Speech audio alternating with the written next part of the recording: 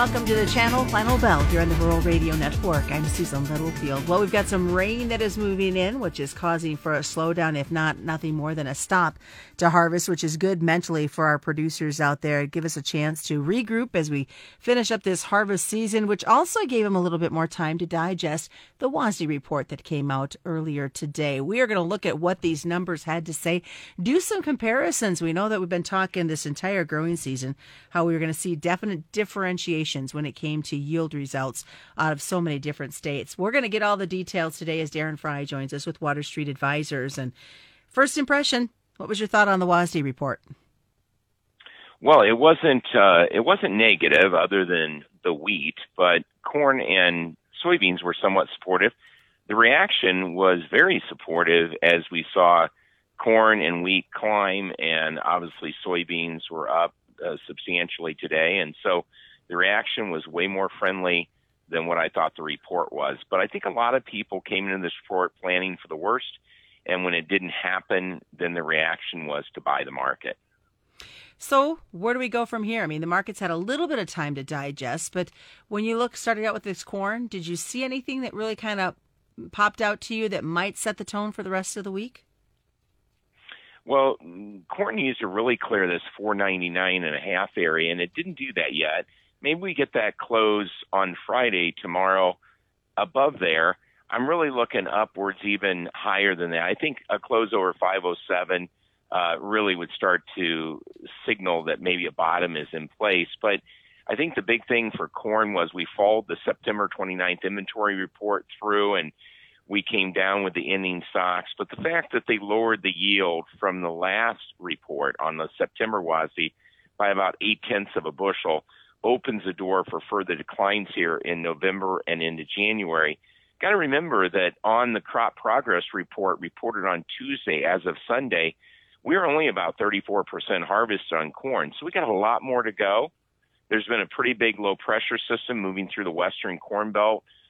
Steady winds of 15 to 20, gusts of 30 to 40, even upwards of 50 in places. And I think that's going to lay a lot of corn down. So there are opportunities for this yield to come lower as we get into further subsequent reports. And so I think that has the corn market somewhat supported, but not, confirming a low is in for the fall. But I think above 507, 510 area, maybe a guy could mark a low and stick a fork in the bear side of corn here. Until we see what Safrina does later this year. What have you heard when it comes to yield numbers for corn coming out of the field? Our corn numbers are all over the place, right? Some people have better than expected, which doesn't tell you a whole lot because what did you expect, right? But if they have the compared to last year, it's really helpful. And there are people making new records out here, especially in the eastern corn belt. Illinois, quite a variation between, hey, the corn was down compared to last year, it's up compared to last year. It's a little bit the same as last year. But as you move west of the Mississippi, corn yields are definitely less compared to the eastern corn belt. And so we have a lot of people reporting in our database with our clients, with about 110 reporting right now, are running around 2.5 to 3 bushel worse than last year. And so if our clients were average to the national farmer reporting in on that national yield, I'd have to say that 173.3 yield from last year would be tracking around that 170 and a half level. So if that was the case, that means the USDA has some more room to come down over the next two reports, maybe another 2 to 3 bushel here, getting closer to 170. Would we see that possible change coming yet from them, or are we going to really have to wait until the January report? Well, I think the November report could offer some more declines. We'll see how this storm works out. We'll see how much down corn there is. There is approximately, 35, 40% of the entire corn belt is going to be affected by that storm that's coming through. And it's not hard to lose 5 or 10 bushel an acre when you get 30, 40 mile an hour wind gusts. That, you get these stalks that lodge right at the crown and can't get the snouts under them, or those stalks break off when you're picking them. They sit on the front of the head and just fall under the head. So that happens. And so I'm not saying that's a train wreck, but it wouldn't be hard to lose a bushel or two in a storm that's widespread with that strong of winds. And so they'll pick up on that kind of thing in the November report. but they'll really get it more precise as they get the farmer survey through December into that final January WASDE that we'll see at the beginning of 24. All right, soybean numbers. Any surprises for you on the carryover? Well, a lot of people are expecting the carryover to be more. A lot of the commercials have been talking a bigger carryover because of poor demand. The government's already written down demand quite a bit from last year on the export side of things. And so I think people were kind of lean and pretty bearish coming in this report. And obviously the carryout number was 220, and we were expecting 236 on the average trade guess. They left it unchanged from the September WASDE. And when you take a look at exports, they already are down, over 200 million from last year. Last year, 1992 were the exports. Government's at 1755, down about 240 million. I think they'll come down some more as yields decrease. But right now, they already have accounted for a lot of this poor export demand. And so I think the market was caught off, guard a little bit with that number, and therefore rallied 30, 40 cents here to close the bean market today.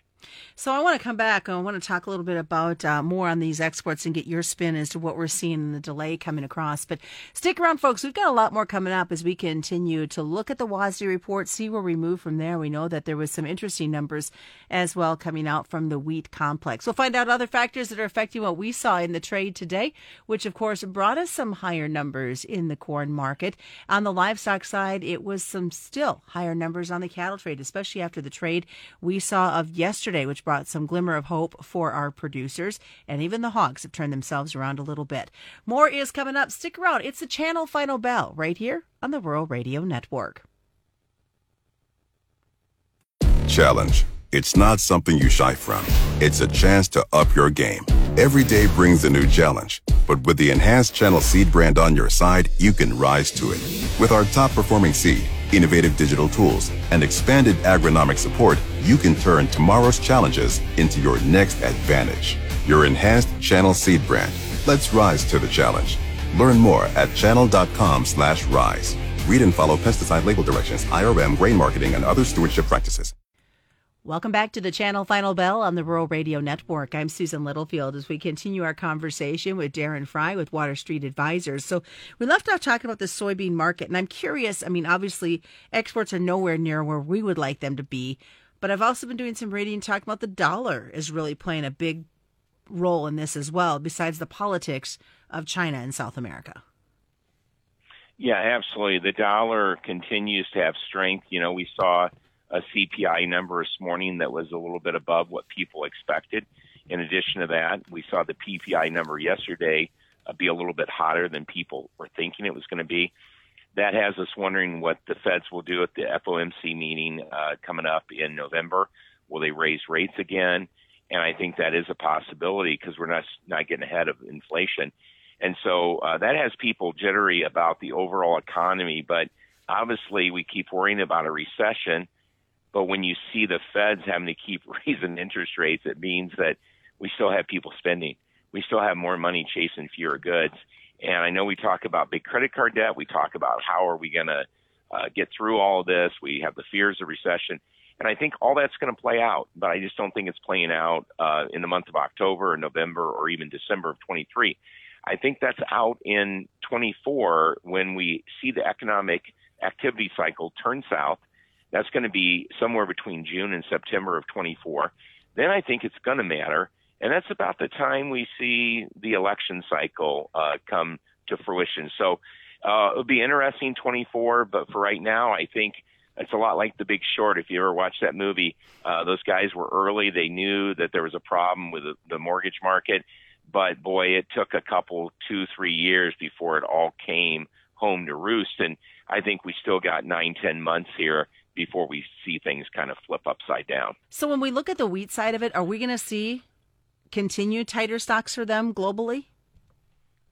I think we are. The wheat was a little bit bearish today just because they upped the yield so much on our hard red and our spring wheat.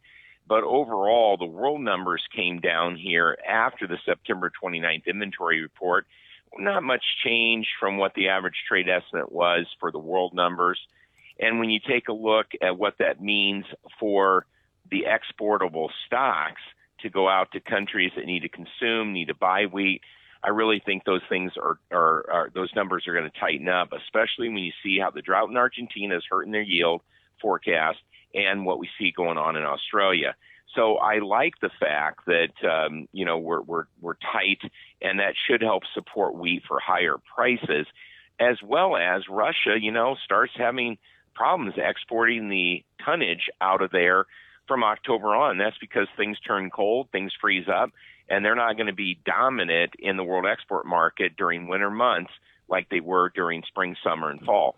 So this all bodes well for higher prices here in wheat as we move into winter. What are your thoughts as we switch the page and look at the livestock? We've seen some stronger cash going on for this cattle market.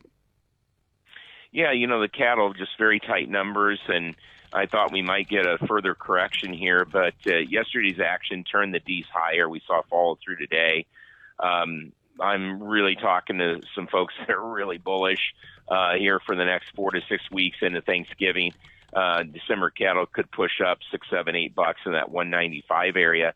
I think it all comes down to the beef, and the beef seems to be on pretty solid footing here. And if so, with the Packers very close to the knife here, they might have to get pretty aggressive. And the feed yards are probably got the upper hand, the leverage right now as we come out of fall, come out of the busy time for farmers. And so I think look up here in the cattle and the feeder cattle market through the middle of November. What about for the hogs? I mean, nice to see some green on the screen for them today.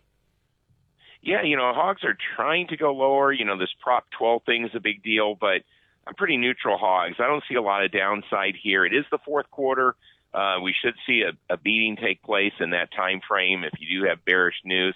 But I'm more bullish longer term, especially out into next year. And so just not real bearish those. I'm not saying go buy them, but I don't know how a guy needs to have them hedged necessarily, depending on your break evens. But if you need them hedged, maybe puts are the best way to do that, just because I think there's upside in that market as well. All right. What's the one thing that you're looking at heading into the rest of the week, into next week for either grain or livestock? I think we need to see follow through in these grains. We're not out of the woods yet to the bear side. We have to see certain levels like 596 on wheat. We need to see, 510, 511 here in the corn market, let's say, and we need to get beans over 1317. If that happens, I'm looking up, but I think those are key numbers. As far as livestock, can the lows hold and we move higher? That's kind of what I'm looking for here as we end the week and start into next week. All right. Best way for folks to get a hold of you, Darren? Well, they can look me up on Twitter, and that's at Frye_WSS, or call us toll free at 866-249-2582. All right, Darren Frye joining us today. As we always remind you, commodity futures and options do involve a substantial risk of loss, not suitable to all investors. And that's the Channel Final Bell, being brought to you by Channel Seed and your local Channel Seed professional on the Rural Radio Network.